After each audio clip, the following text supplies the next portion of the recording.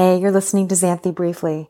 Today is Labor Day in the United States, and that means basically a lot of people are not working today. They're enjoying a fun 3-day weekend, doing summer fun stuff. And if my voice sounds a little bit down, that's because I am.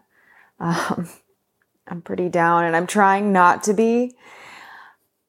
The reason is because I have to work today. And it's not even like that I have to go to a place of work to work. It's just literally I have so much on my plate that I can't afford to take a day off. And that's really frustrating.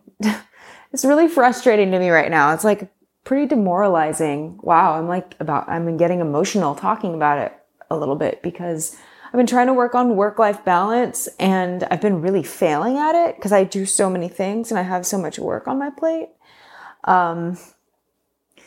I don't know. I'm getting FOMO, which is not very usual for me. I'm just seeing social media right now and just seeing I almost went to Disneyland today by myself because I have an annual pass, so I can just go for a half day whenever I feel like it. But when do I have time? So just knowing that I almost went today, knowing that I almost went to the Greek festival for the second time this weekend today, knowing that I almost had fun plans, but just didn't follow through with them because at the last minute I decided, you know what? I need to go to Starbucks and work all day at Starbucks with my, finish my assignments, prepare for this, do that, blah, blah, blah. I'm disappointed in myself and I'm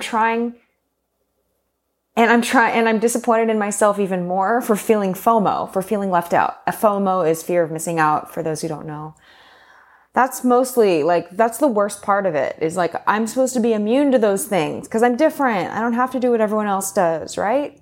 But no, right now I'm just I wish I was having summer fun, but I don't even know how to do that. So that's for another episode. Anyway, thank you for listening. Maybe you'll see developments in my work-life balance in the weeks or months to come. Let's pray.